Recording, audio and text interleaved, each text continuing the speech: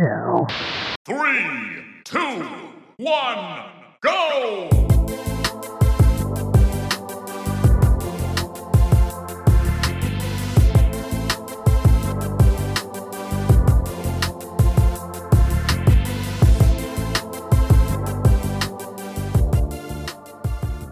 What's up, everybody? Welcome into another episode of Cool Down Time. Thank you so much for joining us this week. My name is Marco. I'm your graphically outdated host. And joining me, as always, is none other than the technical mess of the show himself, Pablo. Pablo, we're here. End of year coverage starts this week. This is pretty exciting. We get to look back on the year that was and talk about all the highs and lows. And we're starting that off this week by giving Xbox a big letter grade for their year in our main event of the show. But before we get to all the end of year stuff, I want to kind of kick off our show with a little bit of another icebreaker question here, but kind of looking back, some hindsight about your year in gaming, Pablo. I want to know, what is your biggest gaming regret? What is something that you just wish you didn't do, or a game you didn't buy, or something that just you wish you didn't have to do? Well, what happened, man? Well, I mean, it's been a banger year, so I think I've played everything I've wanted to play. I've bought the things that I really wanted to buy. So my regret isn't really a game that I bought or didn't buy. My biggest regret is that I stayed subscribed to PlayStation Plus fucking Pro Essential Elite for about 90% of the year. It was just like something that was literally just coming out of my bank account that I had no fucking desire to even want. Nothing on there was any good. It wasn't worth it at all. And it was just a great big waste of money in a year that I feel like I've saved money when it comes to buying games. For those who've listened to the show for the past couple of year and a half knows that when it comes to video games, I buy all of them. Is it a video game? Yes, please. Like that's kind of what was my motto. But you know, FOMO things McGee, change, bro. FOMO McGee. Yeah, it really was it is FOMO based, honestly. Any conversations that are even slightly interesting, I'm like, that's why it's so dangerous for me to listen to the top 10 games of the year podcast with other people, because I'm like, oh, wait a minute. That's a game but no, it's definitely PlayStation Plus Essential Double X, whatever the fuck they call it, that I was on there for such a long time. What a waste. That's kind of my regret for the year, for sure. That's not a bad choice. I think you might not be the only one that's kind of looking back on that and going, ugh, I wish I didn't do that. Because I was subscribed to it as well for a little while, but I ended up canceling it because it just wasn't getting any use out of it for me at all. So I'm with you there. I would say mine, and this is going to be a little controversial because it's about a game that most people really like that I just didn't really enjoy all that much. I bought the deluxe edition version of Diablo 4 so that I can play it early. Oof, I got the season 1 content, which was all bad. The first season of this game was terrible. It was so bad I didn't even try it. I avoided it at all costs. So I literally just wasted money playing a game early that I didn't really click with. And with the battle pass or whatever it was that I just didn't even get any use out of it all. So, and of course now Diablo 4 is kind of course correcting a little bit with their newest content, and people are enjoying it a lot more now. But they have a expansion coming out at the end of next year. Yeah. So I threw $100. I think it was $100 or maybe $90 or something like that. It was like $90. Yeah, down the drain. Yeah. So I kind of wish I didn't. I think I overcommitted. I should have waited. I should have hung back. I should have saw how it played out because it's Activision. Activision, you know, they can get a little weird, and yeah, it happened again to me. And Diablo 3 launched with with that damn auction house issue. Yeah. So like, there seems to always be some kind of problem with launches of Diablo games. I will say, I know a lot of within a year content coming up for us and a lot of other shows, and I do think that conversations are going to skew heavily positive on this year, but I would say stay tuned to us, because in this is one of the years that I would say on paper looks like one of the best years of all time, but there are so many disappointments, you know? That is true. So many regrets that, like, obviously I was always going to buy Final Fantasy 16, sure, but I do kind of regret the so much time that I put into that, knowing full well that I was not enjoying my time. And I was like, I'm gonna finish this. Why? Why would I put? Why would I hate playing that game? But yeah, man, it's gonna be interesting conversations here in the next couple of weeks. Absolutely, it's never been a better time to subscribe to our podcast if you haven't already. We really go all out every year. In keeping with our end of year tradition, we usually do roughly about 2 months worth of year end coverage. Like I said at the top of this, we're grading Xbox this year. We're going to do the same exact thing for Nintendo and PlayStation. We reveal our favorite sleeper hits of the year. We do Game of the Year deliberations. We have our special awards show for other awards we give out, like Best Visuals, Best Story, that kind of thing. So we really try to go all out. So if you like what you hear this episode, give us a shot and subscribe to us so you don't miss out on that content. But we do have quite a bit to talk about this week. For sure. So why don't we go ahead and get started with loadouts? All systems nominal. Loadouts ready. All right, Pablo. So last week you talked a lot about Alan Wake 2. And I've had some time to invest into the game now that it's a few patches in. I have some thoughts, but I want to kick it over to you first because where we kind of left off last week was, you were pretty high in the game. You were enjoying it quite a bit. You had even said at one point this was kind of maybe in contention for Remedy's best game. Since then, you put some more time into it, and I'm sure you have many more impressions to share. So give us an update. Tell us how you're feeling. Yeah, so right now, I am in the end game for Saga. I hit the point of no return. What games do, like, hey, you sure you want to go beyond this point? I'm there with Saga, not so much with Alan Wake's story. So with my time into the game, I think overall, I'm still not ready to kind of completely give my stamp of approval or any kind of letter grade or any kind of grade that we do. I'm not there yet, but I do want to say the more I've played this game, the more conflicted I am. Every play session feels distinctly different for me in terms of how much I love it, how kind of middling it might feel sometimes. But overall, I do have to say that Alan Wake 2 is a curious choice for a sequel because it does a lot of the heavy lifting for trying to kind of marry the Alan Wake and the Control story. It does a lot of that narratively, and so I think it kind of holds the game back a little bit towards the beginning, but once it hits its stride, I think it's very interesting and unique storytelling that they use here.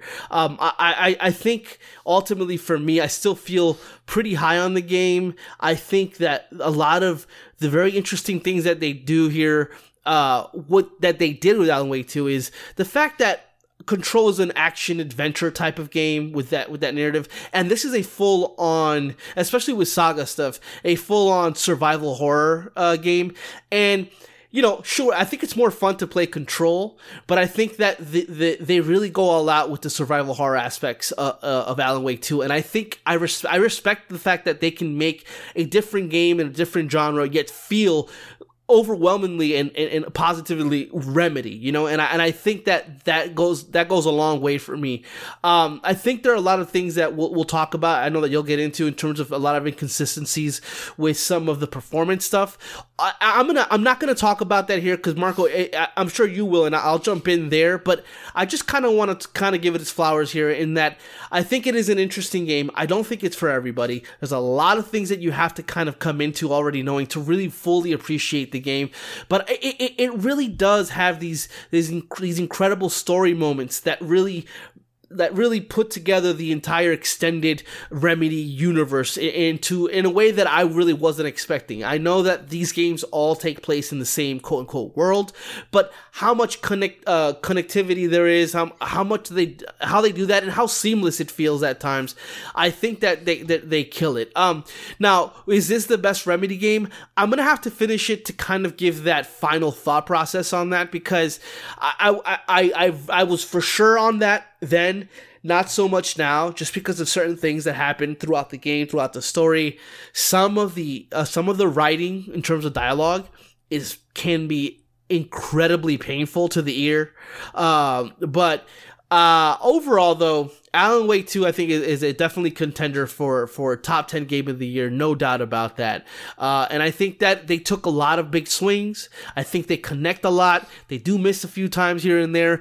The thing is that when you look at Remedy and their quality of games, when they miss, the misses seem a little bit more head-scratching, because it's like, man, this feels a little off for them, in terms of story and kind of the quality of that. But other than that, man, there's certain things that happen in this game that I'm still kind of thinking about. I can't wait to talk about those certain things in our end of year, especially the awards moments, just because there's some amazing moments that seem, if I explain them to you, what the fuck, that doesn't make any sense, or that doesn't plus we want to be fun. spoiler free too, so yeah, but even then, if I said a thing about this game, you'd be like, well, I don't know how that would really work. And believe me, some of these moments are just jaw-droppingly awesome. Just play sessions where I'm smiling ear to ear for hours just because of everything that's happening. So it's a lot of that going on with Alan Wake 2. So I'm definitely still into it. It has the hooks in me, but I'm very interested to see what you have to say about the game, because I know that you didn't really play much last week, but you put some time into it. So, Marco, what's up, man? Tell me about your Alan Wake 2 experience. Yeah, so I was waiting on a couple of patches to kind of work out some of the kinks, and I'll touch on kind of how I feel about the technical state of the game in a little bit. I came into this with a lot of excitement, though. I love Remedy. I enjoyed the first Alan Wake. I recently played the remaster all the way through. I loved Control, so naturally I had really high hopes for this game. Right now I'm about 9 or 10 hours in. To be honest, I haven't been loving it so far. It's been predominantly a pretty sluggish, incohesive and buggy experience that's really, to me, it's kind of lost in its own sense of self-regard. And I think, to best explain that, we got to start with the story. And again, spoiler free. Alan Wake 2, it tries to tell a very intricate and intriguing tale, but I think the execution comes across sometimes as being a little dull to self-sanctimonious. I think it spends a lot of time trying to sow seeds of mystery by way of these very disjointed and disconnected story beats that you hope will come together in the end, and maybe they will. But I think that the problem I have with that is the game kind of feels obsessed with reminding us how weird and mind-bendy it is, and at times it can be to its own detriment. In terms of characters, with the exception of Alan himself, which I like, I think another issue I have is that some of the characters I'm seeing in the game are kind of lacking in charisma and depth right now. I'm hoping that changes the more I play, but for right now, they all kind of feel very surface level, particularly Saga, who is the co-lead of the game. But I will say, in terms of story, I do really, really like the tie-ins to Control. I think those are done amazingly well, and I really love the world building. Bright Falls feels like a real place. Cauldron Lake feels like a real place. Remedy does an incredible job of making these places feel real, believable, but still in that weird, twisted way that they tend to do things. And I think it's executed perfectly there. Now, gameplay-wise, this might be where I have the most issues with the game, to be honest. I think that right now, the game feels like it's suffering from very sluggish pacing. There's very short bursts of action right now that seem to be scattered way too few and far between for my tastes. And there feels like there's just a lot of walking and skulking around with little, if anything, of consequence going on. And part of that is obviously because in some ways this is almost like a detective story, so there's a little bit of that investigative component to it, and I get that. But to that point, I do think that those detective elements, particularly Saga's mental case board that she has, and even Alan's the mind place and Alan's storyboard, I like it because it houses the things that you find in terms of collectibles, like the music and the TV commercials and stuff like that. But I don't like it for the the case board stuff. I think it's just an extra layer of sort of busy work that doesn't really add to anything. Plus, it's really finicky to like figure out where to put the picture in the right spot. It can get a little annoying at times. It's not a deal breaker because I like the idea. I like the concept very much, and I think it is necessary with how complex the story can get. But it does feel a little like you're doing a little too much here. Is kind of my takeaway there. It gets to a point where it almost feels unnecessary, and by that you can at times not even hit the case board and it'll automatically solve that. But what I kind of thought was kind of like I don't love is you do that to then do the files, the each files, and that way you can actually discern certain things from that. I don't like that because it makes a slow game even slower. Right. Yeah. There's a it's like the very start stop kind of feeling after a while. Now getting into the shooting and the movement and the moment to moment gameplay. I think the movement and shooting mechanics feel quite mushy and unintuitive by Remedy standards. I think anybody else could say, "Oh, we did a great job." I think Remedy is usually a little bit better at being a little bit more like precise and tighter. This feels a little bit more loosey-goosey than I expected. I really am not enjoying Taken encounters. Taken is the enemies in the game. That can be like the shadow people, the wolves. There's also boss fights. I just think that they can be kind of either annoying or downright bad at times. I'm really exhausted from aiming a flashlight at shadow people in Alan's chapters, and then they just kind of fade away, or some of them stay and they actually fight you. It's kind of a crapshoot in a way, and I just don't enjoy it. It gets a little repetitive, and there's actually weird difficulty spikes too. The game can get like weirdly hard at times, which I wasn't expecting, and it kind of took me out of the experience a little bit because I wasn't ready for that. I also think that the game is also saddled with cheap jump scares that come off very juvenile to me, very amateurish in terms of the Silent Hills, the survival horror space. That's what I meant to say.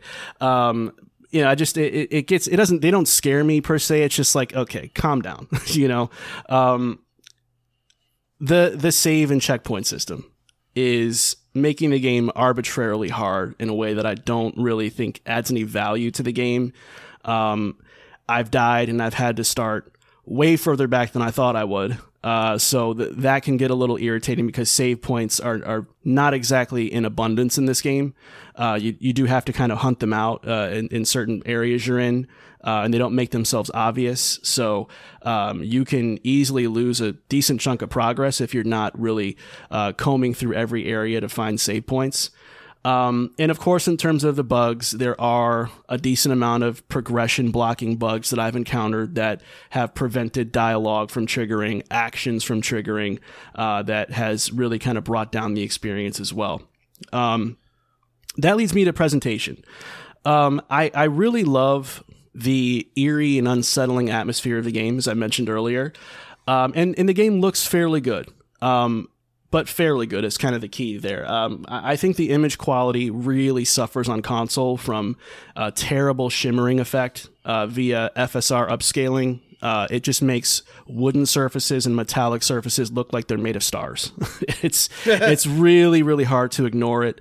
Once you see it, you can't unsee it. And as of right now, there's no fix in place to make that better.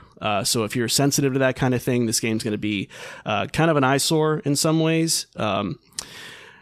Quality mode, I've been playing mostly quality mode just so that I get better fidelity. It looks really good. It feels pretty smooth, but it does introduce noticeable input lag as kind of a buyer beware. Performance mode is very smooth and stable on Xbox, which is where I'm playing it. But it does downgrade textures pretty noticeably. So again, FYI, if you're concerned about which you'd play if you get the game.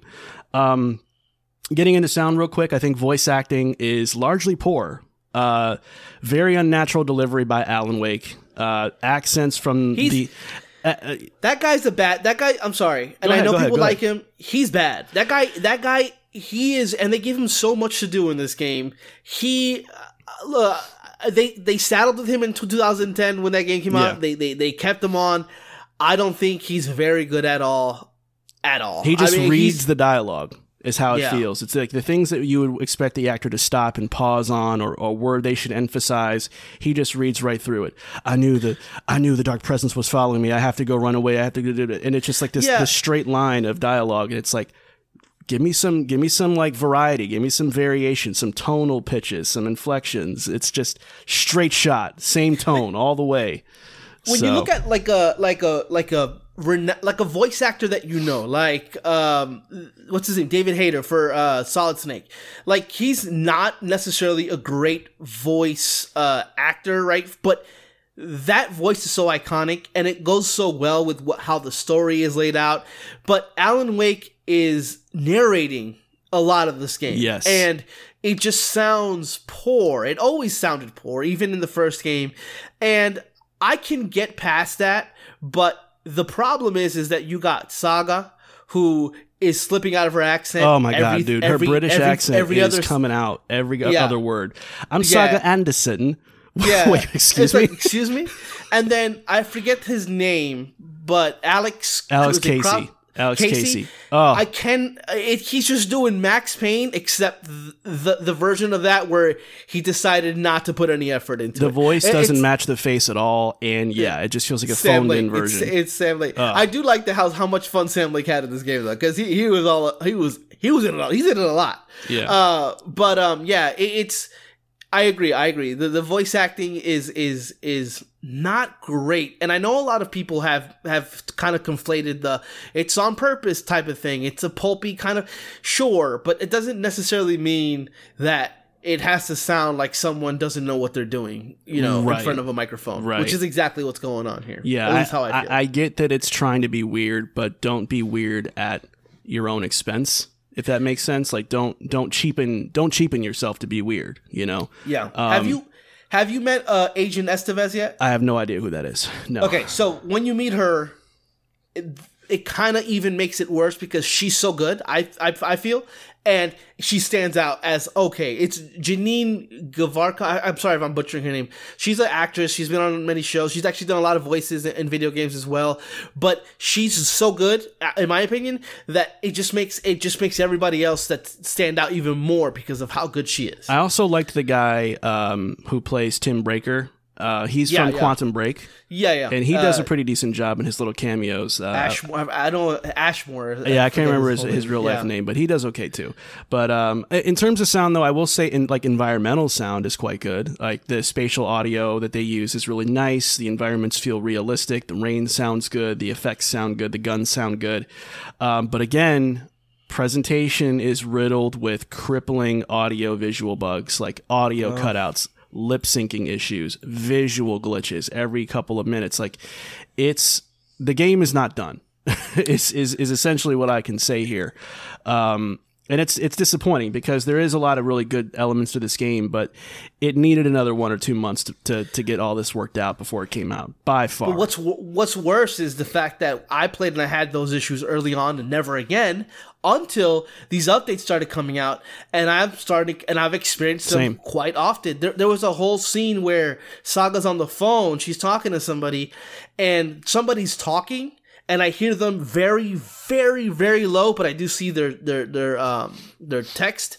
So it's kind of like, oh man, and it's like very important dialogue. This was endgame stuff that they're delivering exposition that is very important. I read it all and I'm like, okay, I get what's going on, but man, it's like, what a time to kind of shit the bed a little bit. And I will say, I am a little disappointed, and I know you're going to bring it up, how Remedy's been responding to this, kind of treating it like it's not really a big issue, but it is. There was an exchange on Twitter with someone when one of the, I think it was not the creator, but the game director or someone that's involved with the game said this game just came out on Friday. Okay, cool, but also you released it on Friday unfinished. Yeah, that's not an excuse. Yeah. And I do think that they are working hard to put out a lot of updates. I'm not sure that they understand the severity of what's happening, because it is immersion breaking. It is bad. It's immersion breaking. Yeah, I haven't had any like stopping issues where I couldn't get past something. Oh, but I have. Yeah. The audio. This game is all audio. You want to be able to hear your game. Yeah. But even so much so, like the ambiance, the conversations, so many cutscenes, so many soliloquies being delivered. Then by the live characters. action stuff too that they add on top of that, like it's audio all over the place, and like I mean, it's nuked my sound on my entire console. Like it nuked my entire sound on my Xbox. I had to restart my console just to get like dashboard sounds to happen again. Like, oh yeah, that's how bad it's been getting. So yeah, they have their work cut out for them over the next few weeks to hopefully improve things. But I can understand why they don't feel so pressed, because they're getting showered in praise. They got great reviews. It's it's beloved. People are calling it one of the best games of the year by far. So yeah, maybe they're kind of not seeing the urgency because people are like gushing about the game right now. But I mean, particularly on the Xbox side, I can't speak for anybody else. I've heard the PlayStation version has performance issues with frame rate, but thankfully we don't have that problem on the Xbox side. But it just feels like, it was like PC got the best of everything and we kind of got stuck with like the table scraps a little bit, and that's just unfortunate. But a little bit. And I think the conversations about the game being one of the best games of the year, I think it's because it's so different from everything else that came out this year. There's a lot of stuff that came out this year is really good, obviously, but I think that this game, it is unique. It does stand on its own. It's not like anything else. And so I think a lot of people are kind of looking at that and really appreciating it for that, as I do myself. But I mean, when it's bogged down by certain aspects, specifically performance and audio issues, it becomes a problem that really isn't about the game itself, but it's about like the craftsmanship behind it, the quality of the game that they decided to put forth. And this game was already delayed a month, so it's disappointing. But I think I am definitely higher on the game than you are at right now. Well, I might change my tone as I play more, but that's kind of where I'm at now. And that was I think you will, because a lot of the complaints that you have, I still have them, but they've become smaller in terms of like the way the game feels, like the pacing, because there were some game sessions that I was like putting 15, 20 minutes in and I was out because it was just so sluggish. And then I put a couple of one, I think yesterday or the day before, was like 5 or 6 hours because it was just so.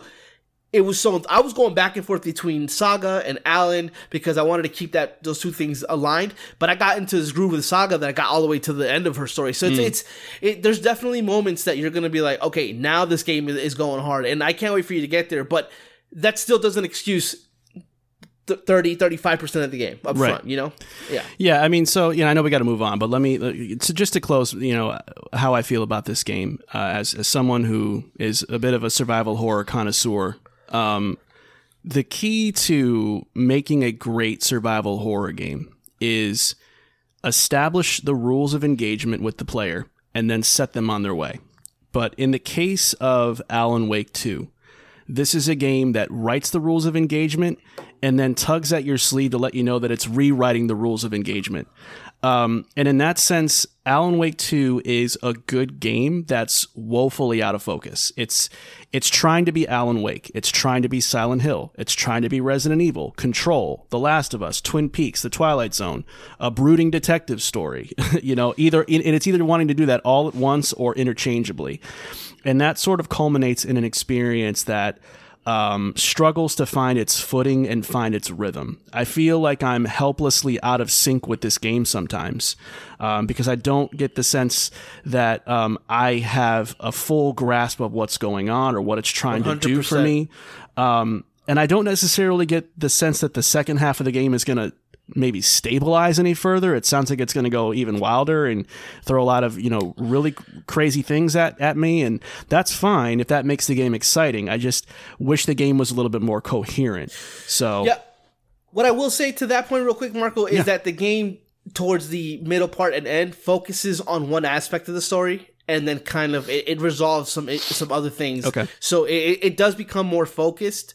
But I'm curious to how you end up feeling about the game when it's all said and done. I am a little scared about the future of this specific universe, because will Control 2 be the same thing where now we got to pull an Alan Wake 2 stuff into this and kind of unfocus Control. The thing that made Control so amazing was it was at the time, sure, it had some things that were connected, but singular in felt its experience. self-contained as well. Yeah, and it was an amazing story. A lot of things were, a lot of the world was built in Control and now being used in Alan Wake 2. I just hope that when they do continue the story with Control, that it doesn't suffer the same kind of issues that Alan Wake 2 is suffering in terms of trying to encompass everything. Kind of like the Marvel problem, the MCU problem, where all those movies have to tie into other movies in order for that through line to continue. I hope that that's not the case going forward. Yeah, I don't want them to bog themselves down with that or just make a clunkier story because they're having to weave in so many different elements. But yeah, I totally agree with you on that.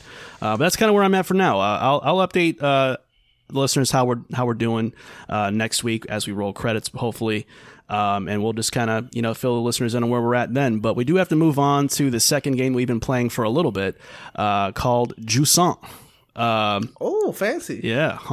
It is a, I don't know what they call this. Is it like a relaxing climbing simulator or what do they describe this game as, Pablo? Yeah, I don't know. I think something like that. I think I think it's definitely one of those games that are trying to evoke. It's like a Journey-like kind of game. You know what I mean? Literally, what I'm about to say was trying to evoke the Journey-esque, of it all, because it is a very relaxing game. Basically, what the game is itself is just a post-apocalyptic kind of world where the tides have receded back deep into the ocean, and so you're left with this this world where basically you're trying to do something. They're not really clear as to what exactly it is, but you're climbing these huge mountainsides and these man-made put together kind of towers, and I think mechanically the game is very interesting because when you play all these other games like Horizon and all these, a lot of climbing in it. The climbing is there, but it's very easy to get. It's very easy to do. It's just press A or X or whatever onto the thing and climb up. With a Jusant, it makes the climbing a part of the gameplay in a way that at first it put me off quite a bit because it is a little confusing. But after about 15, 20 minutes, 30 minutes, I understood everything they were trying to tell me, and I really enjoyed the climbing aspect. It's what you do the most, and I really do like what they're doing with it. The only issue that I have with the game itself is just I'm not really a huge fan. I'm one of the rare people that was not a huge fan of Journey, and so I like I'm not really a guy that plays games to relax in that way, like to kind of be in a zen moment. I definitely have those games that do put me in that, but when a game is trying to be that, sometimes for me it just kind of never clicks, and that's kind of where I'm at with Jusant. It's getting great reviews, people tend to love it, but for me it's just not a game that I'm really into, so it's probably a game that unfortunately I won't continue to play, but it's well made for sure. Yeah, people like it, and that's great. I'm glad to see that it's at least Don't Nod does a pretty good job with their games, and so yeah, I'm glad they have another good one to put in their portfolio. But I agree with you, not for me. Like you, I'm not a big Journey fan. I don't like those kinds of games. They feel a little pretentious to me at times, especially when there's no spoken dialogue and they do that whole just it's the art and it's the symbolism kind of thing. Yeah. That rarely works with me. So I already came into this with a little bit of reservations. And it checks those boxes. It has the beautiful art style. It has the contextual storytelling in there. It's got all that, all the recipe, pretty much accounted for to make a Journey-like game. But the climbing mechanic, to me, as being the hook of the game, didn't do a lot. And honestly, it wasn't very fun to climb up. It didn't feel relaxing. It kind of felt like I was a little sweaty. It was like I was overthinking about where am I going to put my left hand. You know what I mean? It was like it's like a very intense game of fucking Twister that I was playing. Yeah, that's hilarious. And so I didn't get the mellow vibes from this at all. Yeah. What I started doing towards the end, when I was kind of realizing I was mentally checking out, was I just started they use the L2 and R2 the triggers on Xbox, so that I was playing it on too, to climb with each hand, and I just started L2 R2. L2, R2 in that pattern, and I was just climbing everything easy. So I almost broke the game. So I guess in that sense, I'm sure it could probably get more complicated the more you play it, and there's more treachery or treacherous things you can deal with up there as you get higher up. But I just think it wasn't a very compelling angle for me in terms of my taste. But I get why people enjoy it, though. It's just not for me. Yeah. My kind of relaxing games are games that are not intentional in that. Like, for example, a game that I'll talk about next week that I'm getting really into right now is Dave the Diver. And that game for me is definitely checking that box where I'm just kind of in there doing certain things. And there's definitely a really cool story happening in the background, but the moment-to-moment gameplay, it really is, for me, relaxing me. It's kind of a nice little palate cleanser, which I'll talk about next week. Okay. Yeah, I'm looking forward to that because that's been a game that has been reviewed very well. This year, I think it's at an 89 or a 90 right now in Open Critics. It's like 90 last I checked, yeah. Yeah, curious to get your thoughts about that once you put more time into it. But that's going to do it this week for Loadouts. So let me go ahead and move on to our news segment of the show that we call Hit Points. For breaking news, rumors, and booty juice, it's time for Hit Points. All right, homie, we got 3 news items this week. Why don't you go ahead and kick us off with the first one, please? Yeah, probably the biggest news of last week, and that's massive layoffs have happened at Bungie. Roughly about 100 employees have lost their job after Bungie was projected to miss their revenue by an incredibly high 45%. To make matters worse, some employees were laid off because they were due to receive lucrative stock shares for staying on as Bungie employees, and because they were laid off, they will no longer be getting that. So in terms of that, it is believed that PlayStation layoffs are part of the wider PlayStation money-saving initiative. But with Jim Ryan pretty much gone, Connie Booth gone, layoffs at Media Molecule, layoffs at Naughty Dog, and now layoffs at Bungie, what the hell's going on over at PlayStation right now, Marco? Man, it's an interesting story, man, because some people have kind of thrown out the term "Rome is burning" when they talk about PlayStation right now. I think it's somewhat apt in a sense because it feels like Sony is becoming Sony's worst enemy right now. It's not really Xbox that's the biggest threat. It's not Nintendo. It's themselves. I don't know what their deal is, what's going on with their finances and what their projections are looking like, but something's got Sony scared. Something has Sony very, very scared. And I don't think that this is all just mere coincidence. Now, I don't want to sit here and pretend like only PlayStation studios have been suffering layoffs. That's not true. Other companies have as well. We know that this has kind of been regrettably a widespread issue in the industry this year. But the fact that so much is going on with Sony's organizational structure, not having a whole ass CEO is kind of a big deal. Getting rid of one of your biggest, first party liaisons in Connie Booth, and now some of your biggest studios, including Naughty Dog and Bungie, who you just bought for a couple $2 billion, are all kind of reeling right now. So I think the blame kind of goes both ways. I think Bungie has to take some of the blame here because, to me, I think it was completely unrealistic to put such high expectations on Destiny 2 to carry them this far. Destiny 2's been out for a long-ass time. And I get that they've supplemented the game with a lot of expansions and a lot of updates and a lot of microtransactions, but that money printer was bound to break at some point or another. Like, you can't sustain that kind of success for super long. People are going to get bored. People are going to move on to other games. Or in the case of Destiny 2, they started shooting themselves in the foot as of late with bad content and some pretty anti-consumer actions that really kind of pissed off the fan base. So for them to put so much of their fate in the hands of just one game was already a huge mistake as it is. And to have revenue targets that high, to me, that's kind of crazy too. I also think the blame goes to Sony. I think that their greed, their ineptitude, and the state of disarray that they're in with they're within their own company structure right now is almost certainly at fault. When you buy Bungie, you turn them into this internal games as service tastemaker. You kind of pit them against other internal studios, and meanwhile Bungie's drowning in missing their revenue targets. Like, a lot of this is a bad look on Sony for just not reading the room and knowing how to handle the situation the right way. So as far as what the hell is going on at PlayStation right now, I think there's a fire.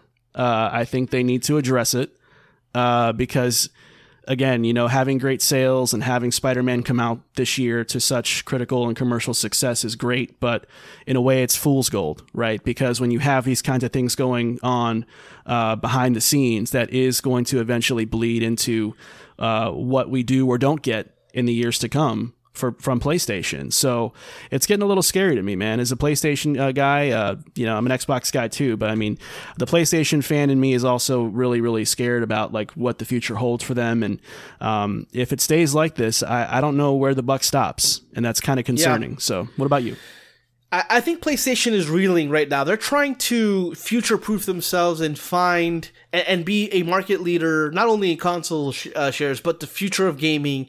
And they're putting certain bets on certain things. And unfortunately, they did that with the games as service, as we all know. But I think that the game as service bubble has popped. I think that their $4 billion purchase of Bungie to further them along that path has backfired on them. Bungie, unfortunately, obviously a 45% miss on their revenue targets is ridiculous, and so I think that they're in a position where they've put the money, they bet on the wrong horse. So much so that you see today they've purchased something called iSize, which is this cloud-based thing in the UK. So they seem to be fully pivoting to streaming, cloud streaming now. So you can see that they are definitely looking for that next big thing. And so with that being said, I think obviously you're right. I think this is huge on Bungie in the fact that, this is where they've stayed, right? This is the lane that they stayed in, and now that's passed them by, and now they're kind of stuck with this and Marathon, which is supposed to be their next big game, which is by all intents and purposes, at least what we're thinking based on what they've done and based on how they've talked about the game, another games as service. And so, it got delayed. And it got delayed to 2025. Yeah. So, so there's a lot of that happening right now. And so I just think that the thing that you said about Rome is burning is very apt. I think that they're trying to maintain their dominance. But we've had the conversation like a couple of weeks ago about them being Fitbit, right? A thing that's always going to exist, a thing that was really like huge when it first came out, but people have done it better. And so I feel like they're trying to find the next big thing. And so, they're just not betting right. They're not doing their due diligence, or someone is lying to them. Somebody about market trends is giving them some information that maybe they shouldn't be taking such to heart. But right now, it looks like they're reeling pretty aggressively, and then when you buy a company based solely on one thing that you want to do, and that company is like, hey, by the way, we're not doing so good, then that's gonna put you in a position where you're like, okay, so we're fucked, right? And so I feel like that's happening right now. And so I hope that PlayStation figures it out. I hope my biggest concern is I just don't want them to kind of put themselves in a position where they have to hit something big. And by doing that, everything else falls by the wayside. All or including, nothing. Yeah, The Last of Us 3. Games that we really love. The things that everybody talks about when we talk about PlayStation. They're great first-party exclusive titles, which are great. They are they're amazing, best in the business, with Nintendo being right there. But, it's tough to see. It's tough to watch because, the last couple of months we've been very hard on PlayStation, and we might come across as Xbox fanboys, but it's simple. Xbox is doing good. We like good. PlayStation is doing bad. We don't like bad. It's that simple. It really is. It's true. If things were to change, which they often do, I mean, earlier this year, we were all about PlayStation and kind of taking Xbox to task. Like, this has to be something, they have to address certain things. And so, we'll get into that a little later about what Xbox has done. But, that's where we're at right now, and it is concerning. I think we've gotten to a point where it's no longer fanboys putting something out into the ether that isn't real. It's happening. It's happening. PlayStation is reeling, and it's not looking good, guys. Yeah. And again, don't be fooled by just the fact that the consoles are selling through the roof or that Spider-Man was a hit. Spider-Man was the only game that came out this year of any consequence of their first party. And ultimately, you can only get by with one good first party game for so long, right? And that's why I said fool's gold earlier. People, the rebuttal is always, yeah, but it's selling. Yeah, but what about the next 2-3 years if it's as dry as some people are thinking it's going to be in terms of How about first the parties? next 10 years? It already sounds like they're going to have to go the route of securing more third party exclusive titles, kind of along the lines of Final Fantasy VII Rebirth. They might have to do more of that to kind of keep the ball rolling a little bit for themselves over the next 2 years or so, as maybe some of their internal teams restructure after the layoffs and pivot potentially away from some of their games as service projects to go back to more traditional projects instead. So, again, it's great that they're doing great right now, but if you're thinking ahead for the next 2, 3, 4 years, a lot of what's happening right now internally is going to have a lingering effect in the years to come. That's just inevitable. That's how business works. That's how companies work. These things impact the other. It's all cause and effect, and it will show through at some point. Hopefully not as strong as it's looking, because it's starting to get a little worrisome. But to be clear, though, these things, because they often do, can turn on a dime. Yes, they can. We can be talking about PlayStation and being in dire straits right now, and by February next year, they could be on the up and up, and everything's okay again. Like it's these things do turn that quickly. So we'll see if they manage to kind of rein it in, get a new CEO in there, and really focus on the things that really matter. But we'll see, man. Keeping tabs on that for sure. But let's go ahead and move on, Pablo, to the second Hit Points news item we have this week. And we're going to talk Xbox for a little bit here, or at least one of Xbox's most noteworthy franchises, Gears of War. Because in an interview with Cliff Bleszinski, a.k.a. Cliffy B, the creator of Gears of War, he says he wants to return to Gears of War, but as a consultant.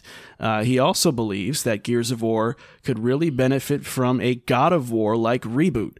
So the question is, Pablo, as two fans of Gears of War, do we think he's right? Or do we think that the Coalition is on the right track with Gears of War as is? Well, it's his baby. And so I think his opinion has a little more weight in terms of what he thinks the franchise should go. But if we look at what the franchise was under Cliff Bleszinski, and we look at what the franchise is now, I would argue that it already had his God of War-like reboot, with the new trilogy. I think that it's gotten a little more serious. It's not so much about like, shit, yeah, and things Look at like all that. that juice. Yeah. Yeah, there's still a lot of that in there, but I think that the game has definitely focused, and there's a serious tone to it. With the Kate Diaz story, I think that all that has really turned on for Gears of War in a good way. I don't think it needs that God of War reboot, and I don't think that Gears of War needs Cliff Bleszinski as a consultant. I think that we appreciate him for his creation of Gears of War, which I love, but I think that it's in the right hands. I think the Coalition is doing a great job. And to be fair to Cliff Bleszinski, he did say he doesn't think that Coalition is doing a bad job. He just said in order for him to be a consultant, he would want the God of War franchise, the Gears of War franchise to evolve even further if he's to put any kind of ideas behind it. So I get that, and a little out of context in terms of like, Coalition's doing a terrible job, reboot. That's not what he said. Right. But ultimately for me, with my experience with Gears of War 4 and Gears 5, I think it's on the right path. After that, maybe once they wrap that up, can it get like a reboot? Sure, why not? Keep that franchise going. It's fantastic. But as it stands today, I think it's on the right track. I think it's doing a great job, and it's become, I think, probably Xbox's most prized possession now that that Halo has kind of gone the way of, it's gone into some murky waters here. I think Gears of War still stands tall, and I think Gears 6 is going to be fantastic if they're able to pull that off. Yeah, here's kind of where I'm at.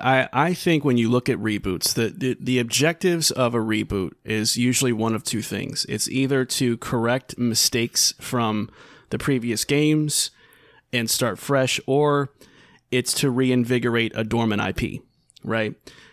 I don't think Gears, as currently constructed, suffers from either of those issues. It's not dormant, and there's not a litany of mistakes to correct either. So I think in that sense, I don't really agree that it could use a reboot. And I would implore him and people like him who are of the same mindset to think like, don't just reboot things for the sake of rebooting them, because that's the thing to do these days. There's no reason to retell a tale that's already been told pretty well, right?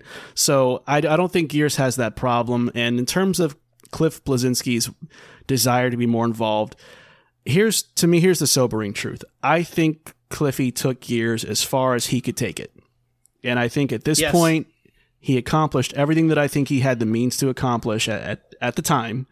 And I'm sure he has new ideas now that may or may not be cool. But I think as far as what he could do as the lead, I think he did what he could do. And now I think the Coalition has shown that they have a great grasp of Gears as a franchise. They know the characters, they know the world, they know the lore, and they tap into those things really nicely. It's not like a 343 Industry situation, right? Where it's like, oh God, I miss Bungie. Where have they been? It's they know what they're doing. So it's been a seamless transition. Exactly. So again, it just circles back to what is the problem that a reboot would solve for right now. It just doesn't solve anything. You know what needs a reboot though? The multiplayer needs a reboot. I would agree. Yeah, that's gotten a little bit tired, I think, as time has gone on. I would agree with that. As far as the God of War thing, I get why so many people put God of War on a pedestal as a good example of how to do a reboot. I have my issues with the game. I know you've got a couple yourself. I get it, but don't turn God of War's reboot into the shiny object to chase after. Again, just for the sake of it. Even David Jaffe, who is the creator of God of War, he's been critical of the new games, and he believes that they should have zigged instead of zagged. And it's the same as Cliffy B. When you're the creator of one of the greatest franchises of all time, right? You're gonna have opinions, right? But it's not like you can't be delusional about it and think that after all the years that you spent away from these franchises that you still know what's best for it. You might not. So, it's better to just sit back, enjoy the legacy that you helped create.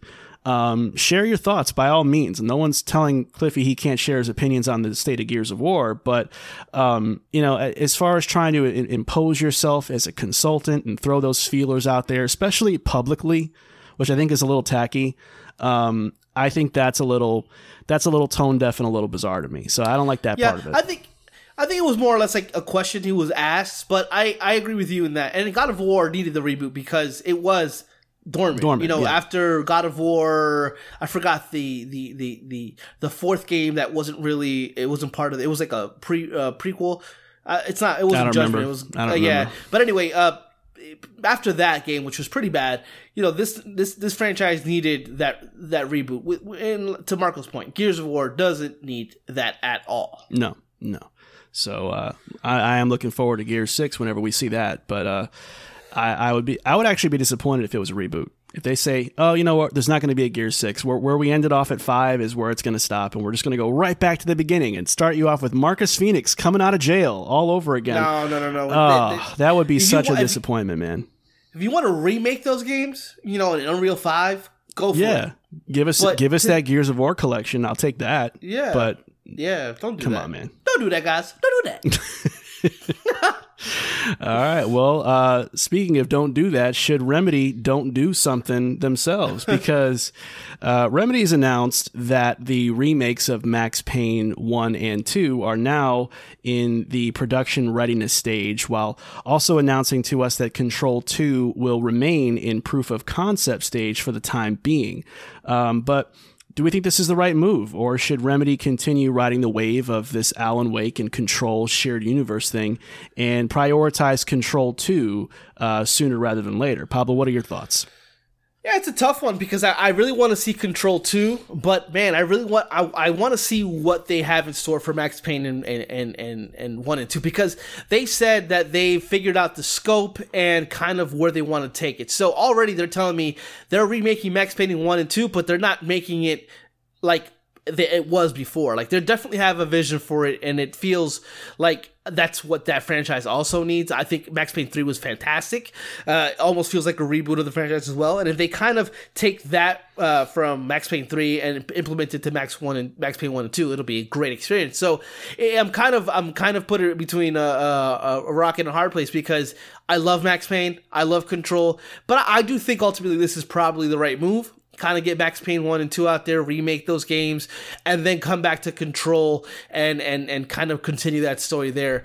It's just, they do tend to take their time, so I don't want to see Control 2 in 2026, 2027, which it's probably what's going to happen, but hopefully they find a way to simultaneously work on both, because I know that Rockstar was going to help them with the Max Payne 1 and 2 remake, so I wonder if after Grand Theft Auto 6 that they go into full production with them. So, but yeah, I think this is the right move for now in terms of what they did, with Alan Wake 2 out now.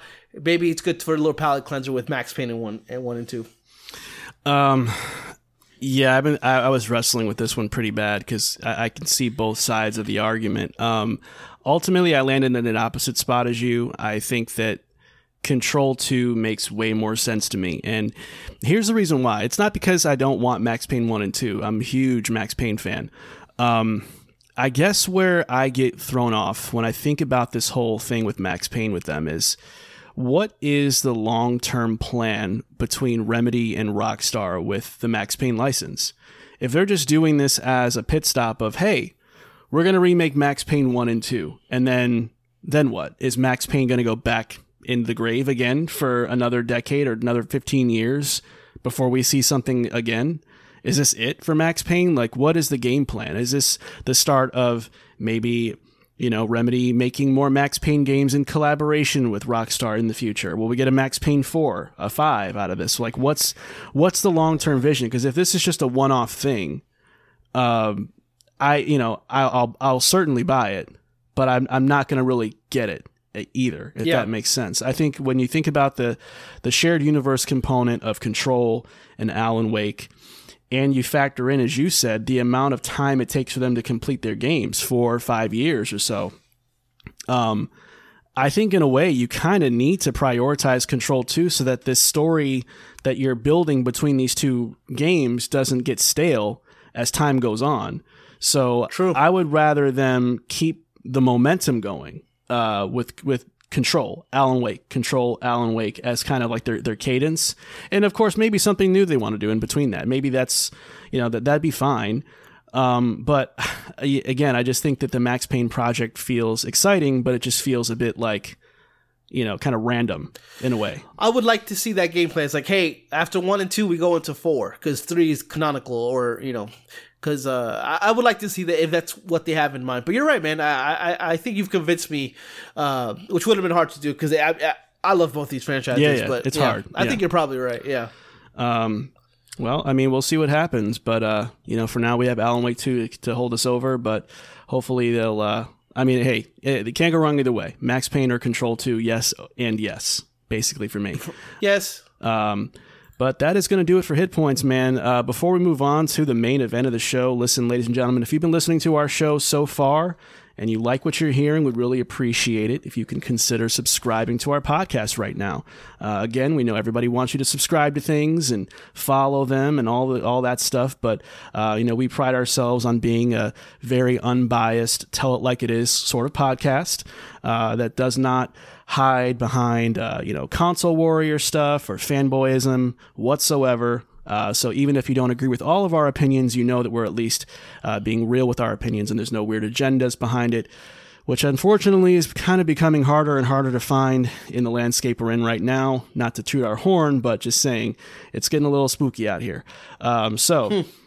please, if you're interested in following us, especially through our year-end coverage that we're going to be doing for the next few weeks, you can find us right where you're at now. We're also on Spotify or Apple Podcasts or Google or anywhere that you typically stream podcasts. And maybe if you're there, if you got a couple extra seconds on hand, leaving us a 5-star review will go a huge way for us. That pushes us up the algorithm, that gets us in search results, that helps more people find us, and that just helps us become a bigger and better show just for you. So if that sounds good to you, you know what to do. If not, no big deal. Glad you're here anyway.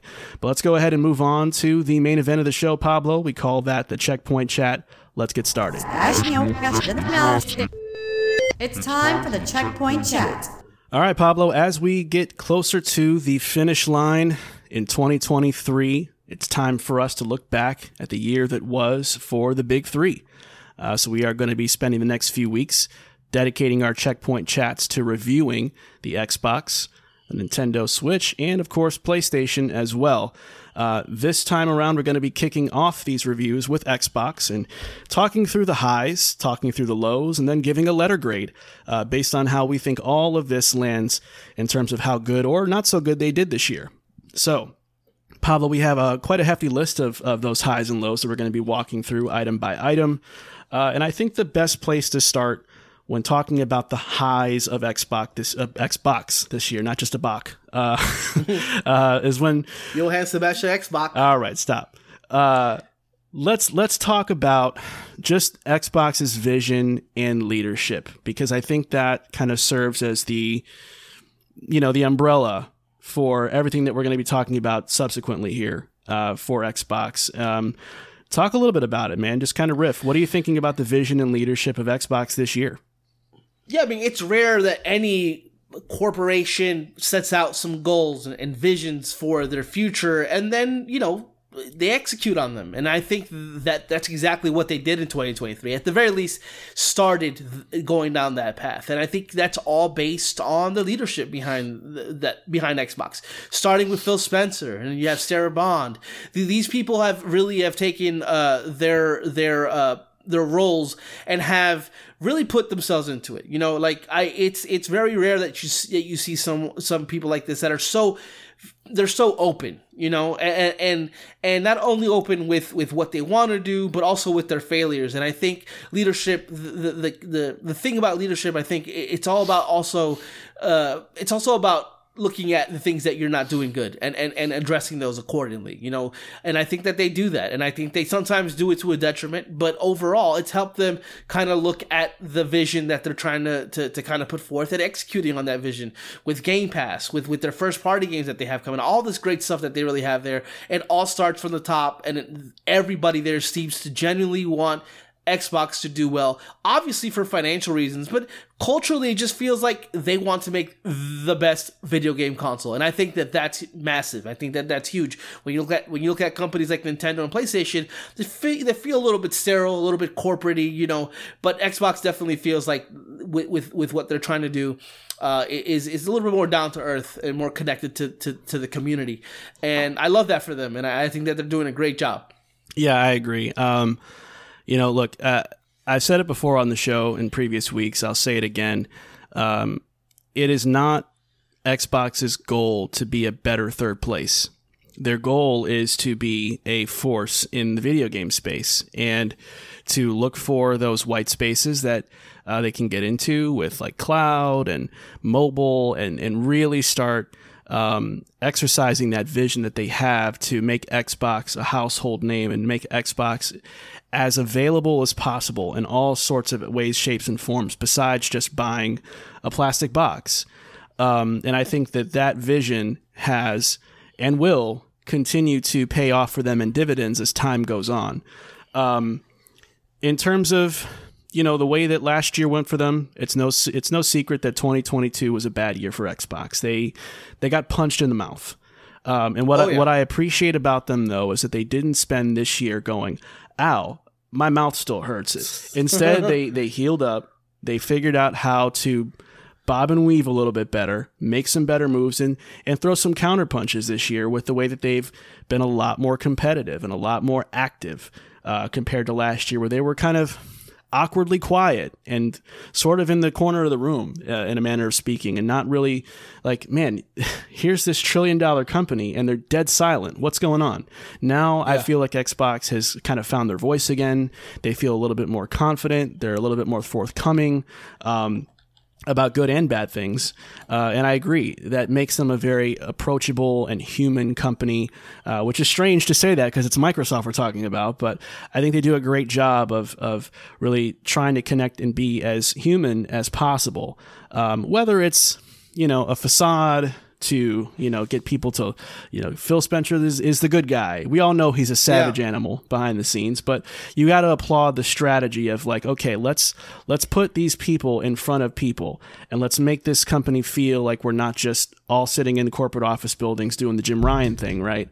And I really applaud them for that. So, that kind of bleeds into the next thing we're going to talk about here, Pablo, which is obviously, in many people's eyes, the biggest win, but in some ways, maybe one of the more controversial wins, perhaps, depending on how you look at it, is the acquisition of ABK, that being Activision Blizzard King, being official after what felt like forever. I think like 20 months of this thing being in a limbo and on life support 1 minute, then it was back and then it's done. Pablo, now that the dust is settling and the deal is over for all intents and purposes, how do you feel this plays into the Xbox year? Yeah, I mean, it's a huge win. Whether or not we're going to talk about the ethics of a company owning everything, that I would leave that to smarter people than me, because I just, at this point, looking at it from just a fan of Xbox, fan of video games, seeing them take over a company like Activision, which has been troubled for a very, very long time. Blizzard has been troubled for a very, very long time.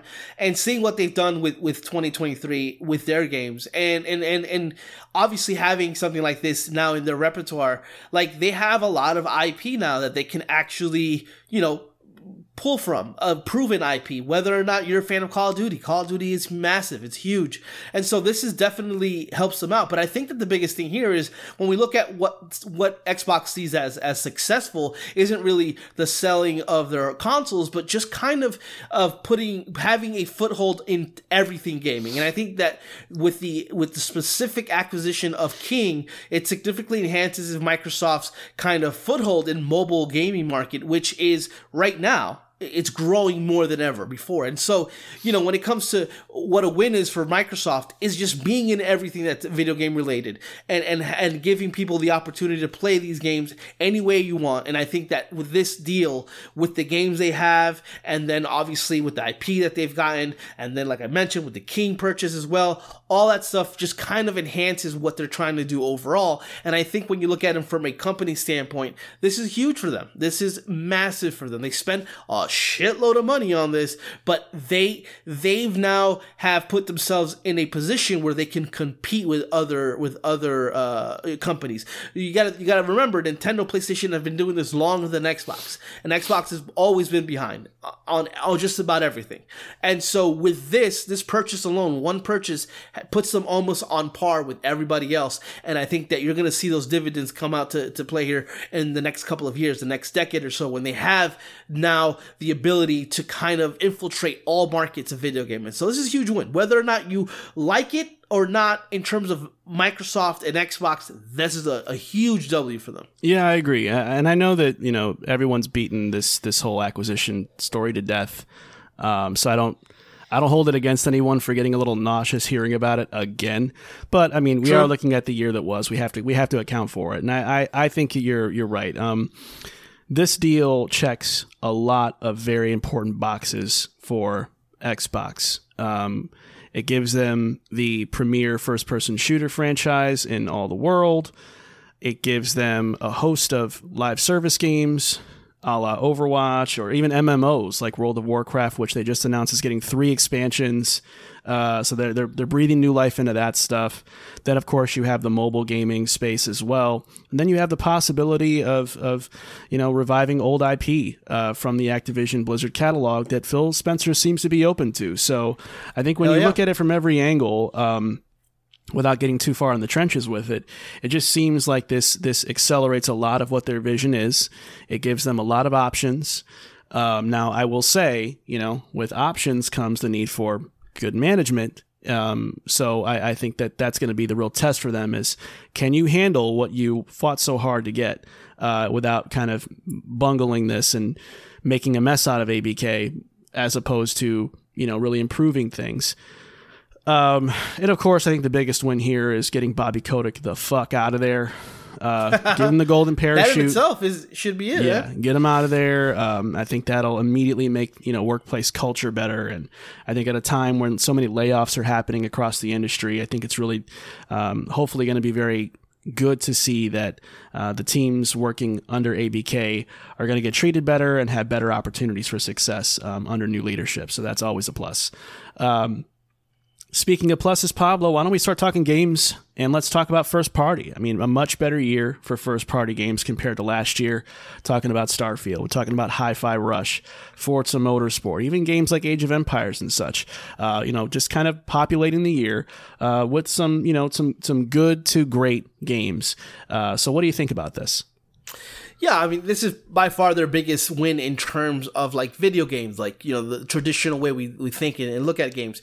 Look at last year. I mean, I think last year they had Dusk Falls, Forza 5 expansion. They had the Age of Empires re-release. Pentiment. They had the Grounded 1.0. Yeah. 1.0, and then Pentiment being the only new game, of the year. Pentiment's cool and all, but that's not that ain't gonna do it, guys. No. I mean, that's just 2022 was abysmal, and then they come out swinging. Yes, people are gonna be like, well, they delayed all those games, sure, and it's 2023, and we're talking about 2023, and we have the Starfield, we have the surprise hit like Hi-Fi Rush, all these things that they've been promising for years, a steady pace of first party releases. This is the first year that we're seeing it, and for all intents and purposes and how they've been talking about it and kind of going back to the vision part of it, this is something that they're going to continue doing.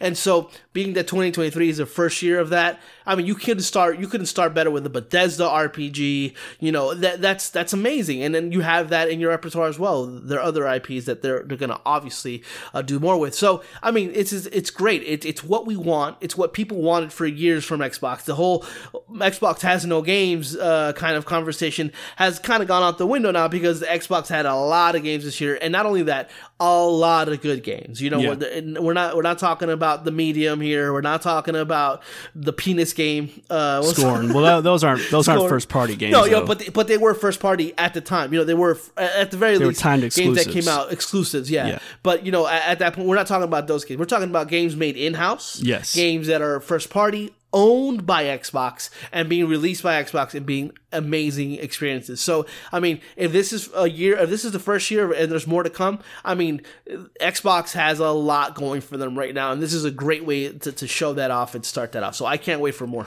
Yeah, and to anyone that's screaming at us right now going, what about Redfall? We're covering that in the Lowe's segment. Yeah. Keep in mind, we said they had a better year for first party games, not a perfect year, right? Right. So, but yeah, I think this is absolutely a great year for them in terms of course correction and really getting their pipelining, for lack of a better term, because lay that pad. Okay, why do you got to make everything greasy and gross and sexual? Don't do that. Like I don't even say sexual like that. Why did I do that? That was weird. Oh, okay, gaslighting. All right, so let's keep rolling here. You're weird, man. Okay, all right. No, all seriousness. Shadow Dropping Hi-Fi Rush was bomb as fuck, man. That was so cool. And the fact that it was actually great. I really thought that was a surprisingly good game. Starfield has some naysayers, but people that think this is a bad video game need to calm their asses down. Same goes for Forza. You can stop with the endless comparisons with Gran Turismo 7. Both games are very good. It just so happens that Xbox has a good racing game now. You're going to have to deal with that, Age of Empires, not for everybody, very PC-centric kind of game, but it does matter. It's a classic legacy franchise that got some life this year. Even Minecraft. I didn't like that Minecraft spin-off game that came out this year. I think Legends was it called? I don't remember. Yeah. Not my cup of tea whatsoever, but hey, Minecraft sells like ass, like crazy. not ass, like crazy ass sales is what I meant to say. Yeah. Listen, I record a Minecraft podcast. was like ass crazy. Well, you're supposed to support me, man. You're supposed to be there for my corrections. When you stumble and fumble, I try to. Oh, you meant that. When it's me, you leave me out here to dry. Fuck out of here. Y'all laughing. You're like, you said this word wrong, you stupid son of a bitch. Yeah, because you said Styles P instead of Liza P. I don't know why you're talking about rappers. You ain't got no. You ain't no good. Look, moving on, I think we have to talk about Game Pass at this point because this kind of bleeds right into that anyway. Game Pass kept on rolling this year. Talking about Liza P, talking about Dead Space, Cocoon, Like a Dragon Ishin, Like a Dragon Gaiden, Persona 5 Tactica. These are just a few of the games that have come out. Persona 4 Golden. Yeah, the Persona series. That's a big deal. So where are you at with all this? Yeah, I mean, in the past, when you look at Game Pass's choices for their services that were outside of their first-party games, they weren't really hidden. I mean, they always get the hype, but I mean, 12 minutes was bad. Like, they've made a lot of choices with their library, and it hasn't panned out for them. This year has been great. Like Marco said, Lies of P, one of my favorite games of the year. I wasn't a fan of Ishin, but I mean, that game is a Like a Dragon game, and people love that series, and that's readily available for you. We got Gaiden and Persona 5 Tactic coming out in a couple of weeks. So, I mean, they've not only really hit hard with their first party games, but bolstered their Game Pass with not only just small games, but like these big titles. You got Dead Space remake that just recently came out. So they're really out here not only taking care of their first party kind of games, but also looking at Game Pass and making these right choices. I mean, look, it's historic. It's been historically documented here. My skepticism for Lies of P, and that's a choice they made to have it on their Game Pass library, and it hit hard. So they're doing amazing. So they're really like vetting these companies, I'm assuming, and really putting really good games onto their platform. And Game Pass just kept on rolling. This is a massive year for Game Pass as well, and that's awesome when you're hitting on all fronts like that. Yeah, last year, part of what sucked about last year too is not only did the first party lineup suck, but the Game Pass lineup was terrible too. Like, they just didn't get a lot of great lucrative deals, and I think this year they've done a much better job of keeping their foot on the gas and getting like noteworthy franchises and critically acclaimed games to the service, and some of the deeper cuts like the Cocoons of the world, even the Jusant game we talked about at the top of the show. Not earth-shattering releases by any stretch of the imagination, but good pickups. Good pickups that save some money for people and kind of validate the service being what it is. And I think that they did a great job this year with that. Even games that are like, the ones that most people didn't buy that because they heard bad stuff about them, like Gotham Knights. Well, now you get a chance to play it and see for yourself how you feel about it. And then you have the EA Play component of it as well. I know Wild Hearts is coming. I know EA's not supporting that anymore, but it's still cool to like, oh, I never did get around to that game, but now I can try it and see how I feel about it.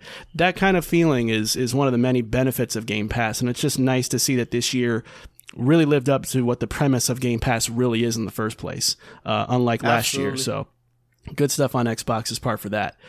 Speaking of good, we also got to talk about their showcases this year. Much improved over previous years between their Developer Direct, their Xbox Showcase, their Starfield Direct, all of which, did, I think, a great job of showing their future pipeline when you think about the Fables of the world and some of the new stuff they're working on, the Clockwork thing or whatever it's called. I can't remember. Revolution or something like that. Clockwork Revolution. Yeah. So, where are you at with their showcases this year?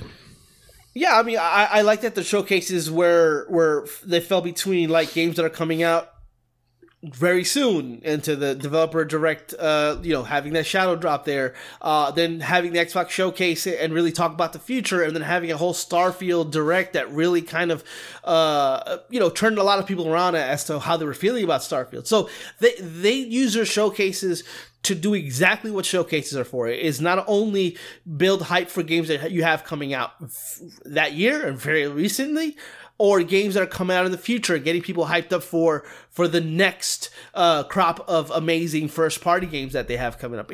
It seems kind of easy, right? Like, of course, that's what all showcases should do. But if we looked at other showcases from other people, from other publishers, that's not something that they did a lot this year. It's actually been a really weird year for showcases. A lot of bad showcases.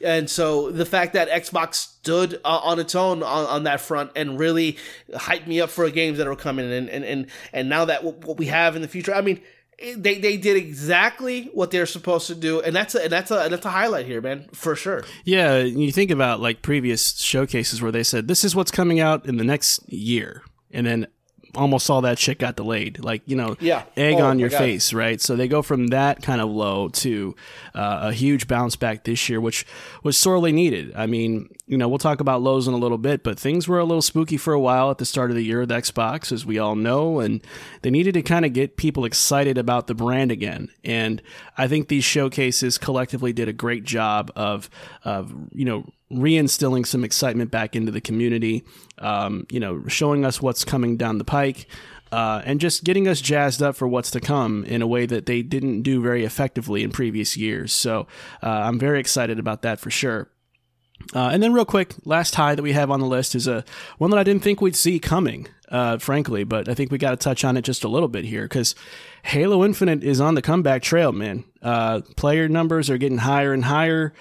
Seasonal content's getting stronger and stronger, and now Halo Infinite's kind of becoming a bit of a player in the space right now. So, real quick, talk about this little comeback that they're sustaining right now.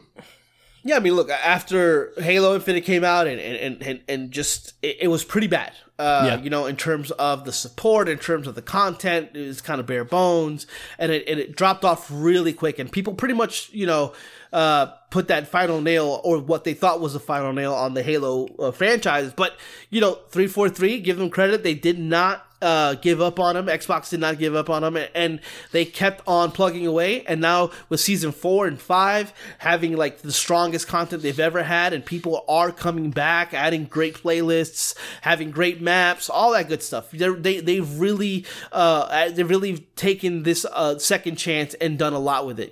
Halo is a franchise that they need. And they need for it to work for them. And, they were in quite a predicament there for such a long time. The fact that they were able to bounce back like this is very impressive. Because if you would have gone to my head and asked me if Halo Infinite was going to be any better than it was last year, I would have said no, because just how they've treated the franchise and just kind of like the conversations out there. But they've done a great job, man, and this is definitely a high for them. When one of their best franchise is out here on the comeback trail, that's huge for them. Yeah, and I think it also confirms to me that Halo Infinite's biggest problem was 343's management. I think Bonnie Ross and Joseph Staten, not taking anything away from their legacies, but I just don't think they were the right people to lead the team through this type of project and undertaking. And I think once the restructuring happened internally, that must have flipped the switch for 343's team. And I think they were able to stabilize, kind of recalibrate, figure out what they wanted to do, get a plan of attack ready, and start executing. And seeing the way that they've been churning out consistently good content is really exciting to see. Not necessarily for the sake of Halo Infinite, but more so to me for the future of Halo. Gives me a little bit more confidence that maybe we'll get a better start when the next game comes around, which we've already heard they're pretty much devoting their entire team for. But it's great to see that they're getting a wrangle on how to make a Halo Infinite, let's just call it what it is, a live service model, somewhat sustainable. They still have a ways to go, and they still have to make sure they don't trip over their own feet again. But I think that this is a great step in the right direction, and anytime Halo can be healthy is a good thing for Microsoft. So had to account for it here. But not everything was peachy in Xbox's year, as we all know, Pablo, and that's going to lead us to the lows of Xbox's year. And yes, we need to start where you think we're going to start, and that is, of course, with none other than the Redfall debacle, which is just that, a complete debacle, Pablo. I don't know if there's any getting around that, but tell me your thoughts. Nope. Yeah, I mean, look, we already know kind of the history of it. Like, this is a game that Arcane actually didn't really want to make. They were trying to make a live service game to seem themselves to make Bethesda a little bit more approachable in terms of a purchase. And and a little poor management by Xbox. They didn't really put too much of their people on it. They let kind of Arcane do their thing, and Arcane turned out one of their worst games they've ever made, and probably one of the worst games of the year. They stuck with it a little bit with that 60 frames update that they did recently, but ultimately the core of this game just isn't very good. And then add to that the atrocious launch and the messaging behind it.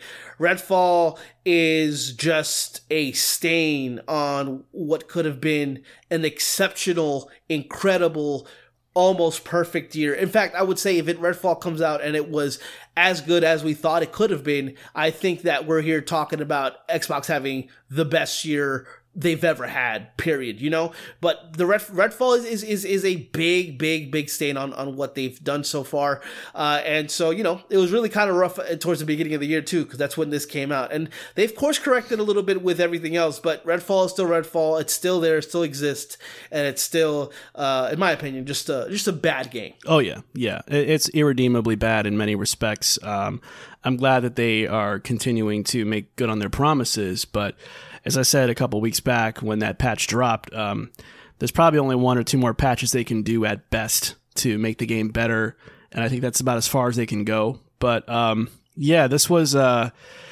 probably the darkest time I've probably ever seen Xbox since since the Xbox One announcement of like the DRM stuff. Like, this was bad. This was really, really bad, and it was making a lot of people, myself included, ask myself, why do I have an Xbox anymore? What if I'm just going to be subjected to bad years like 2022, delays, and then this for all the waiting I did? What is the redeeming quality of Xbox that should make me want to stay here? And I couldn't think of an answer at this point in the year when Redfall dropped and it was as bad as it was.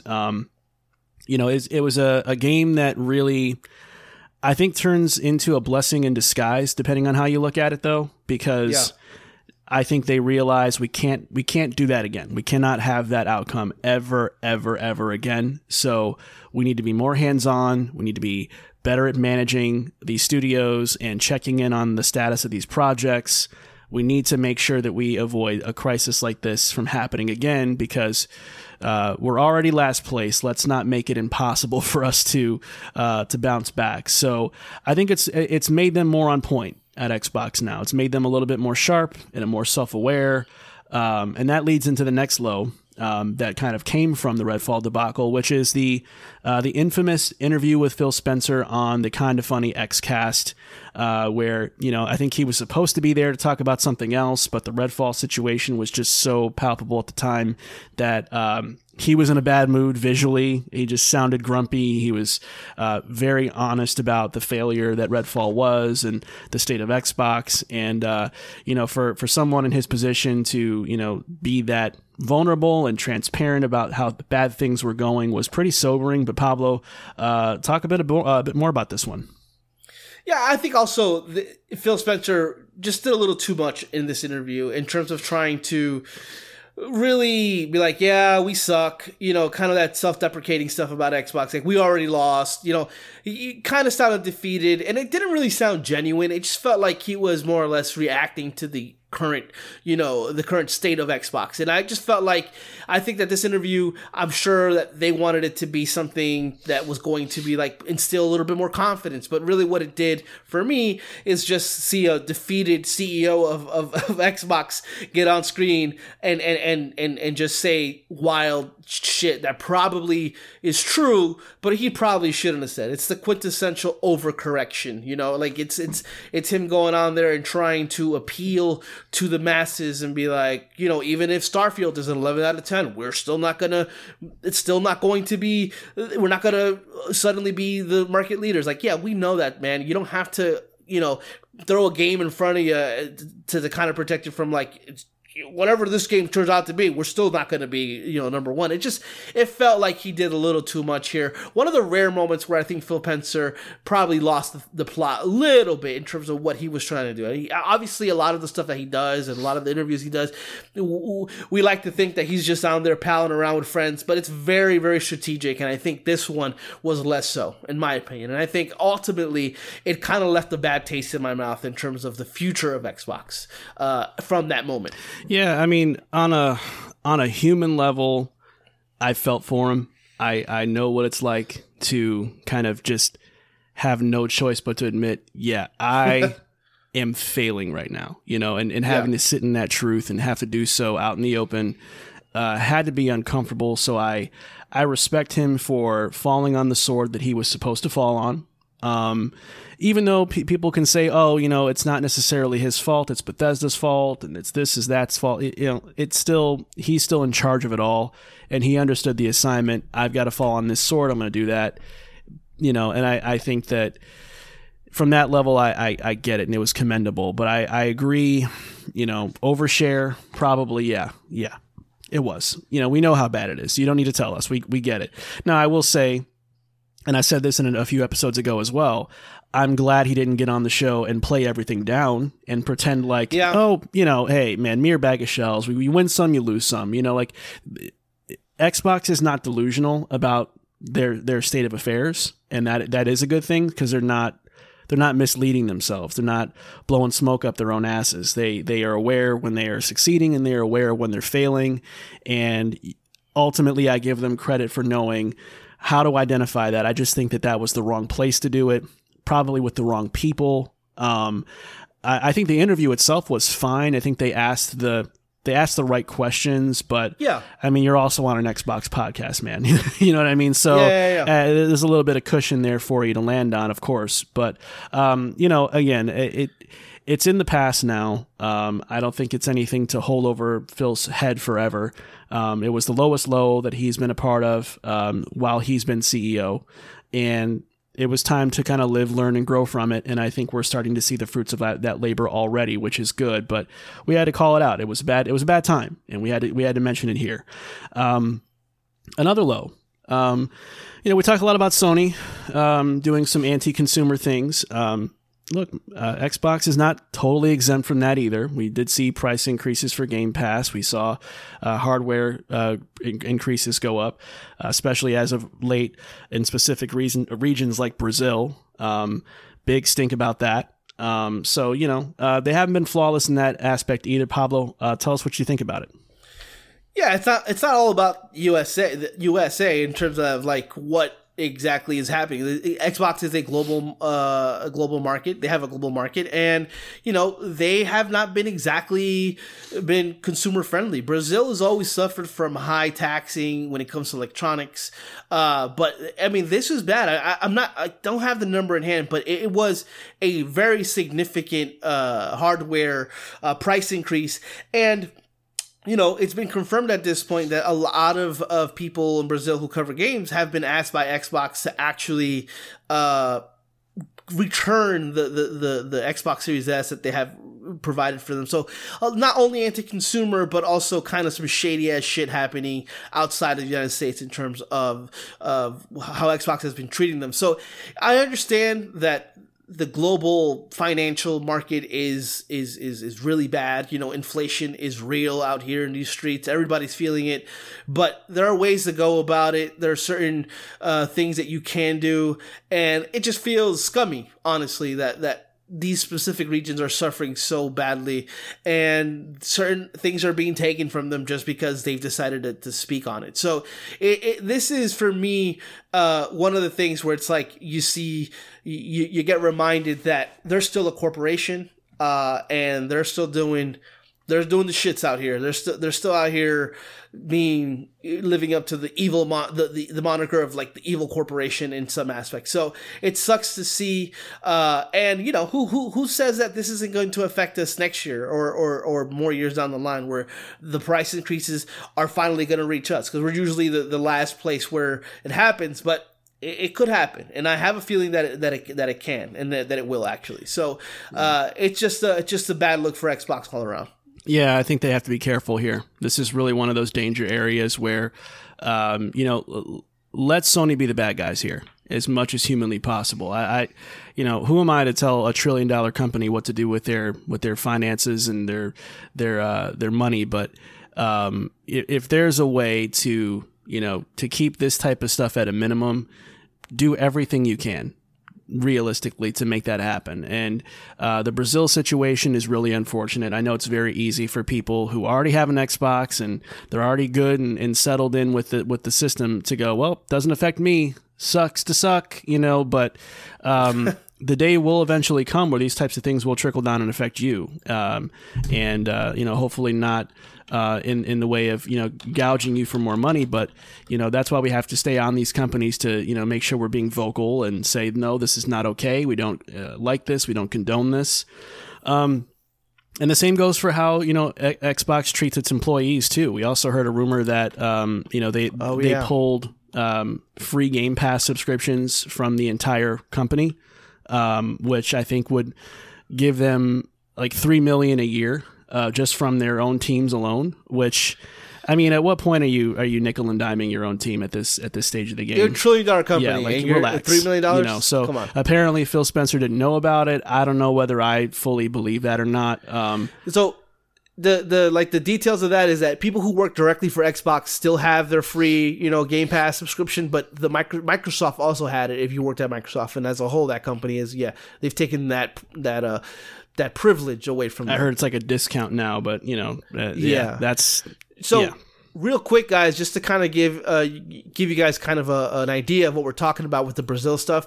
It used to cost $510 to buy an Xbox in Brazil. Now it is $710 overnight for Brazilians to buy an Xbox. Which goodness gracious! Imagine that. If that happened in America, oh my God! Yeah, riots in the streets. Oh my God, man! I feel for that. For that country dealing with that. I mean, I don't know how big of a deal Xbox is out there for those gamers, but that's certainly not making things any better. That's really unfortunate. And the last low that we have on our list here, Pablo, is the third-party releases that we've seen on Xbox as of late having, a pretty consistent string of technical issues, which may or may not be attributed to the Xbox Series S. I know we've been kind of vocal thinking that it does have a lot to do with the Series S, but even then, we have seen instances where games are just kind of less than on Xbox compared to PlayStation and PC, which has made me theorize in the past that maybe this is just kind of like not the lead SKU for a lot of multi-platform games. But I want to give it to you. Tell me what you're thinking about this issue that's going on here. Yeah, it's interesting because it's not one or two games. It's quite a bit of them. And a matter of fact, I would think Alan Wake 2 is the first game that I've seen that there's technical issues on PlayStation on an Xbox, which is shocking. Yeah. That's how bad it's been, where it's like, oh, I'm shocked that it's actually PlayStation. And as a person who has all the consoles, but my lead console is the Xbox, where I buy all my third-party games at, it's concerning. It kind of... I'm hesitant now to buy a game on the platform because it's like, man, is it going to have a technical issue? More assuredly it will. How bad will it be? So it's become kind of like an issue for me in that sense as well. And I do think that is a Series S a fault because, like you said, it's probably PlayStation 5 the lead console in terms of development because they only have to develop for one console, and now they have to then develop for the Series X and the Series S. I mean, we've already seen this directly being addressed with the Baldur's Gate 3 issue, where we still don't have Baldur's Gate 3 on the Xbox platform, though it is coming, but the reason was because of Series S. So it's right there. It's reading between the lines that this is what's happening. At least that's my opinion. Obviously, it's not been proven to be the fact, or at least not something that they've said publicly. But I mean, there's no other reason for it. The Xbox is plenty powerful. I know it's had some issues in the past with some kind of issues with their CPU, but I think that's all been resolved now. But I think that it's getting worse too, because games are getting more demanding, and the Series S is still not a console that can compete with the X or the PS5. So it's definitely it's definitely a problem. And, most recent releases have shown that to be the case. And it's worrisome because, games are only going to get better. Games are only going to get more demanding here on out. And so if this is something that we have to contend with, it's going to be a problem because it's like I bought Lords of the Fallen on the PS5, even though I'm a Xbox first guy, because I was afraid that these issues, and Lords of the Fallen is probably still broken on the Xbox. It's so disappointing. And when you're a company that you're releasing, 6-7 first party games, but the majority of your library is obviously third party games, the fact that almost every massive AAA third party game has some kind of technical issue, at the very least a technical issue that is not showing up on the PlayStation 5, that is huge. That's massive. And it's unfortunate. And I feel like it's probably the thing that's become the biggest low of their lows in terms of when you look at things overall, because, those third party games supplement the rest of the year and the in between. So it sucks. But I hope they figure it out. I hope that they take the steps that they did with Baldur's Gate 3, where the Series S unfortunately is going to get a nerfed version of that game, or have a system or an add-on that's not going to be a part of the Series S release, because they need to make this right and they need to do this ASAP. Yeah. The blame kind of goes two ways for me. I think some blame goes to the developers and publishers, the third-party developers and publishers, and I think some blame goes obviously to Xbox. The third-party blame I would give is, yes, I think there is a lead SKU thing that happens unofficially where, look, the PlayStation 5 version of a game probably has more better odds to sell more because there's a bigger user base, right, than Xbox. I mean, Xbox is being outsold 2-1, let's be real. So I get that that's your priority, but if you're making an Xbox version of your game and you are projecting that's only going to give you about 20% of your sales, if 20% is coming from the Xbox version, that doesn't mean I want 20% of your effort. I want 100% of your effort, because you're still selling a game on Xbox. So I still want you to give your best to that version of the game, even if it's not going to be your best-selling SKU from said game. If that makes sense, right? So that's my problem there. But I think that it's also an Xbox problem because of the Series S situation. I think they have a puzzle to solve there in terms of that being a hindrance to future games. I think they're going to have to figure out, are some games just not going to be compatible with Series S in the future? Is it going to be very literally a gateway to the Xbox Series X for people? Is it like the stepping stone console as the years go by? Because I think these developers having to develop for the lowest common denominator like that is just not ideal anymore. And I think that the defending Series S, that whole argument's starting to dissipate now. It doesn't make sense anymore because we're seeing too many examples come up now where it's becoming pretty obvious there's an issue here. I will say that one way that Xbox can mitigate some of the issues with third-party games being in worse shape is have a better certification process for when patches come out. Xbox is notorious for having a very slow certification process when a developer submits a patch for to go live. It takes significantly longer than it does on PlayStation. And even as recently as with Alan Wake 2's situation, there were a couple days where the PlayStation 5 version of Alan Wake 2 was 2 patches ahead of where Xbox was. That's the kind of the lag time that can happen. So when these studios have a fix for a game-breaking issue or notable bugs, there has to be a better way to get that patch live quicker than it is now, because the wait can be grueling. I mean, especially if you've been looking forward to a game for X amount of years. I mean, Alan Wake 2 is 13 years in the making. I want to buy it and I want it to be good now. You know what I mean? And it's one thing when you're waiting on Remedy to do their part in making the game better, but it's another thing when they're submitting stuff and now we got to play the Xbox waiting game. Well, when are they going to approve this patch? You know what I mean? True. It's kind of annoying in that way. So hopefully that's something they address in the future. And just kind of to be clear, a console being a lead kind of platform for developers, it isn't new. I mean, Xbox 360 was by far, I'm sure, the lead development with the B-Cell bullshit with the PlayStation 3. But at this point, with console parity and a lot of the fact and the self-proclamation of being the most powerful console ever, it's kind of it's a slap in the face when you claim that and your games are still running not as great as they are on PS5. So it's a lot of shit happening there. So first of all, what is the B cell? sounds like a Resident Evil zombie virus, the B cell virus. So I guess it was a way that they explained the it cell processor, right? Yeah, so it was like A for Xbox and B, so it's a lot easier to create something for Xbox 360, and it was they had to do a whole bunch of wraparounds for the PlayStation 3. I'm like, damn, they got a new zombie out here. Raccoon City's B cell Umbrella out here doing their thing. Yeah. All right, man. Well, those were the highs. Those were the lows. And now it is time to give our letter grade for Xbox's year in 2023. So, Pablo, what I want you to do is remind the people of the grade that you gave Xbox last year. If you want to share why briefly, feel free. And then tell us your grade for Xbox this year and tell us why it's so much better or worse or the same. What do you got? I mean, last year, we've touched on the already today that last year was abysmal for Xbox. Just atrocious in just every possible way. And even then, they had some highlights here and there. So, I ended up giving them a D. In retrospect, it probably should have been lower. But I had them at a D.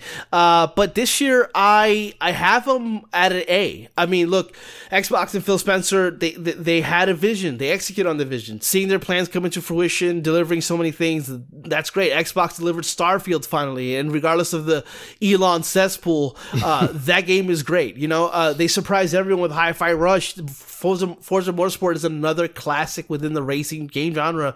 They hit home runs with their Game Pass offerings, something they haven't done consistently for many years. Re-engaged with the Japanese market. They executed their vision on expanding with the ABK finally deal going through.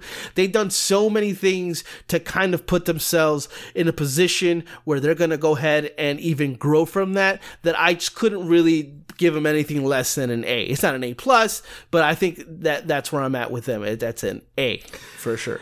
Okay. Yeah, I mean, last year for me, not too far off from what you had graded them last year. I gave them a D+. It was an abysmal year. I mean, there's just no getting around that. A couple of bright spots here and there, but they were fleeting. And the rest of the year was just a big, long waiting game for something of interest to happen. So last year I did most of my gaming on PlayStation 5, and I wasn't really too torn up about it, to be honest, because they were in bad shape. This time around, 2023, I'm giving Xbox a B-.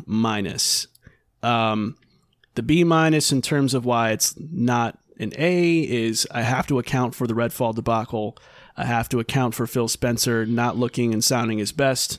Some of the more nefarious Microsofty things that happen with price increases that we talked about, and the state of third-party releases on Series X and S. Those things definitely are and continue to be hindrances in some form or another. So I couldn't just let that go. But I also couldn't sit here and hold it against Xbox forever either, because as we talked about, their leadership has improved tremendously. The ABK deal is massive. Their first-party lineup is great. Their Game Pass rollouts are great. Better showcases. Even Halo's coming back in a way that no one really expected. So it's undeniable that Xbox, I think, is on the up and up. And I think that it bodes extremely well for future years for Xbox. I think this is really a turning point year for them, where I think that you've seen the lowest of the low, and now you know, hopefully, how to not go back to that place again. And I think now that a lot of things are starting to get settled with their internal structure, with their first-party studios, and with their release cadence for first-party games, I think that the sky's really the limit for them at this point. It's just going to be up to them to not shoot themselves in the foot anymore.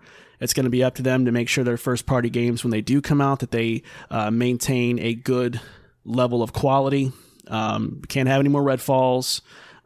So yeah, they've got some work to do for sure. but I think it's been a major turnaround for them for the better, and I'm very excited to see what they do next, man. I'm back in. I'm willing to give them, my trust and my time and my attention as a gamer, which is very hard to come by. And I'm looking forward to seeing what they do next. But yeah, B+ for me.